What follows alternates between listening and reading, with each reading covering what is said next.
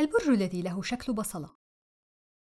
المشهد الأول: شابة ذات شعر أشقر قصير ترتدي ما هو أشبه بزي الكشافة، تترجل من قطارها لحظة وصوله إلى المحطة وتأخذ بسؤال المارين باندفاعاتها وعفويتها الجليين عن عنوان كلية التأهيل التربوي. يقترح عليها أحدهم سؤال رجل يرتدي ثوبا طويلا أسود، فلديه حتما الجواب الشافي، وهذا ما كان. ما الذي جعله متأكدا بهذا الشكل؟ الرابط بين الرجل ذي الثوب الأسود الطويل وكلية التأهيل التربوي. يخبرها هذا الرجل أن تبحث عن برج له شكل بصلة.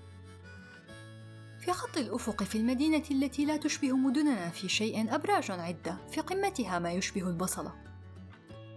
تعثر الشابة على البرج المطلوب المميز لكلية التأهيل التربوي، وبمجرد وصولها ترتدي الزي الرسمي للكلية: ثوب أسود طويل أقصر بقليل من ذاك الذي كان يرتديه الرجل في المحطة، مع غطاء للرأس بلون أبيض وأسود. المشهد الثاني: فتاة مشاكسة ذات جديلتين تعاكسان قانون الجاذبية الأرضية. تعيش في مدرسة داخلية غالبية مرتاداتها من بنات الطبقة البرجوازية. لا تنتمي الفتاة لهذه الطبقة، فقد أمضت سنوات حياتها الأولى في دار الأيتام، إلى أن تكفل بنفقات تعليمها أحد المنعمين الذي تقع في حبه لاحقاً دون دراية منها بهويته. تعيش الفتاة صراعاً داخلياً عاصفاً حين تتطور مشاعرها تجاهه، وتدنو اللحظة التي ستجد نفسها مضطرة فيها لإخباره أنها لا تنتمي لهذه الطبقة، وأنها نشأت في دار الأيتام. أين المخجل في ذلك؟ كنت أسأل نفسي. ما هذه القضية الوجودية التي تشغل جودي أبوت على مدى هذه الحلقات جميعها؟ ما ذنبها إن فقدت أبويها في آن في حادث سيارة في الغالب؟ لم أكن بحاجة للنبش عميقا في ذاكرتي لاستحضار هذه المشاهد، وأكاد أجزم أنها وغيرها حاضرة على نحو لا تشوبه الغبار في ذهن أبناء جيلي. من منا لم يرى صورة البطل في الثلاثي عبد الرحمن وحمزة وحكمة، الجبابرة صقور الأرض، الذين ولسبب خارج عن أي سياق تاريخي أو منطقي يواجهون عتاة جيوش أباطرة اليابان؟ أعلم أن حروبا دارت مع ملك الحبشة وكسرى في بلاد فارس، لكني لا أذكر أن الدعوة الإسلامية قد وصلت حدود اليابان. أحاول تجاهل هذه التساؤلات فأنا لم أتم تعليمي بعد. لعل المعلومة سترد في كتاب التاريخ في عام الدراسي المقبل أو العام الذي سيليه. ثم يأتي كونان أو سانشي المحقق الأذكى رغم صغر سنه، مع ران خطيبته. ما المبرر لوجود خطيبة له وهو لم يتجاوز الصف الأول الثانوي؟ لا يمكن إنكار الجهد الجبار الذي قامت به على مدى عقدين من الزمان أو يزيد فرق ممن جعلوا من الرسوم المتحركة الناطقة بالعربية صناعة قائمة بذاتها لم تبغي الربح المادي أقله في بداياتها بقدر ما صبت إلى إيصال رسائل تربوية هادفة بلغة عربية سليمة إلى الأطفال والناشئين. ولا يمكن التطرق إلى مسلسلات الرسوم المتحركة بالطبع دون التعريج على الدور المحوري الذي اكتسبته أغنية الشارة في كل منها لإيصال هذه المفاهيم. من أرق وأسمى كلمات العرفان بدور الأم من شفاه ريمي الفتاة أو الولد لا فرق، أو من صفوة مشاعر الأخوة في أنا وأخي، أو الصداقة في عهد الأصدقاء، أو حب الوطن والدفاع عنه والتضحية لأجله، والتي تبلورت بأسمى أشكالها في أبسط الكلمات وأبلغها. شرف الوطن أغلى منا ومن ما قد يجول بفكرنا في أي زمن. شرف الوطن هو أرضي، شرف الوطن قبلي وبعدي، شرف الوطن مرآة مجدي، سيفي ورمحي في وجه المحن. شرف الوطن أغلى منا ومن ما قد يجول بفكرنا في أي زمن. تعاهدنا تعاهدنا تعاهدنا تعاهدنا تعاهدنا معا على الإخلاص والإيثار. تعاهدنا غدا سنعلي راية الفداء، عهدا بأن نكون أقوى من الخصوم، أرواحنا فدى الوطن رخيصة الثمن. أو في قولهم: ما عاش الظالم يسبيك وفينا نفس بعد، بحنيني بدمي أفديك وروحي تنبت مجد.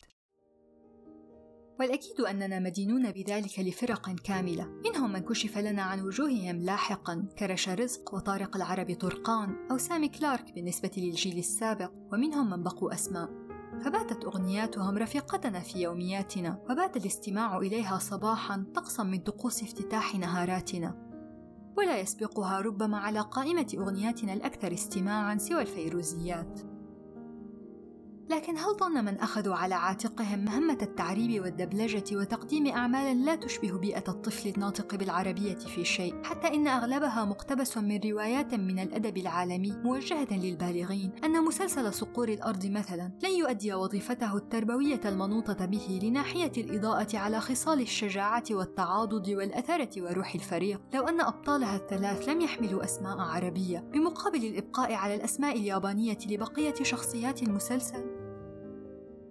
هل شغلتهم هذه الجزئية الشكلية وحسب، وتجاهلوا الأذية النفسية والمخزون البصري العنيف الذي ستتسبب به رؤية رؤوس الأعداء من اليابانيين تتدحرج على الثلج، أو رؤية حكمة مدرجا بالدماء بعد أن نال منه أحد خصومه برمح من ظهره؟ أما كانت لتمر معلومة أن لسانشي خطيبة وهو لم يتجاوز 15 من عمره بشكل أكثر سلاسة وانسجاما مع البديهي والمألوف لو عرفوا بها على أنها صديقته بهذه البساطة دون الخوض بمزيد من التفاصيل المقتطعة أصلاً من النسخة المعربة من المسلسل. لم يكن أي من هذه المسلسلات موجهة لأطفال ويافعين في مجتمعات منغلقة أو أقاليم منعزلة تسورها متاريس عالية، حتى إن نسبة لا بأس بها من جمهورها قد نشأ وتلقى تعليمه في مدارس وبيئات ملونة، أو حتى من لون مغاير وبعيد كل البعد عن لون عائلته. فهل كان ليعصى على الطفل أو اليافع تقبل تسمية الرجل ذي الثوب الأسود الطويل باسمه، أو تسمية كلية التأهيل التربوي ذات البرج الذي له شكل بصلة باسمها؟ هل كانت فئات معينة لتعاني من التنمر أو الإقصاء أو الشعور الضمني بأقليتها لو تم التعاطي مع هذه المفاهيم بأفق أوسع؟ أعترف أني كنت طفلة منعمة، لم أعاني الحرمان أو الفقدان، ومع ذلك حين عودت وأنا بعمر 23 مشاهدة اللقطة الأولى في مسلسل ابنة العزيزة راوية، والذي تصاب به والدة راوية بأزمة قلبية تؤدي لوفاتها وهي تعزف على البيانو، أصبت بصدمة قد يكون أثرها النفسي مدمراً وأذيتها غير قابلة للعكس لأطفال بعمر 6 أو 7 سنوات. وأعترف أيضاً أني نشأت في كنف والدين وجدة لم يبخلوا علي بساعات حوار طوال لإيضاح الكثير من المفاهيم وتقويم بعضها والإجابة على أسئلة الكثيرة، والتي كانت في أغلب الأطوار في سباق مع قطار عمري الطبيعي. لكن هذا ليس حال السواد الأعظم من أقراني أو من الأجيال التي سبقت جيلي أو تلته. ما الوقع الذي كان لمسلسلات كثيرة كان مسرحها دار الأيتام، والذي لا يختلف كثيرا حتى في الرسوم المتحركة عن زنزانات السجون بكل ما يميزها من ظلمة ووحشة وبردا وتسلطا من آمريه؟ كيف لمن لم يتعرف بعد من الأطفال الذين نشأوا في دور الأيتام على وصمة العار التي سترافقهم طيلة حياتهم بما لا ذنب لهم فيه أن يتلقوا ثقل مسلسلات الرسوم المتحركة بهذا العمر المبكر؟ ثم مهلا، أوليس كل من نشأوا في دار الأيتام أطفال مثلنا شاء القدر أن يفقدوا أبويهم في حادث سيارة واحد في الغالب؟ جودي، يريدون معرفة المزيد عن عائلتك. ترى من عائلتها؟ أأنت من الجنوب؟ ماذا أصابها؟ تبدو متوترة.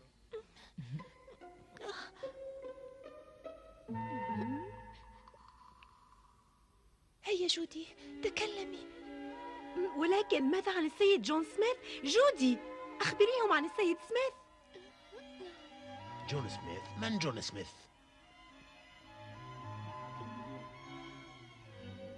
أخبرينا على الأقل ماذا يعمل؟ بالطبع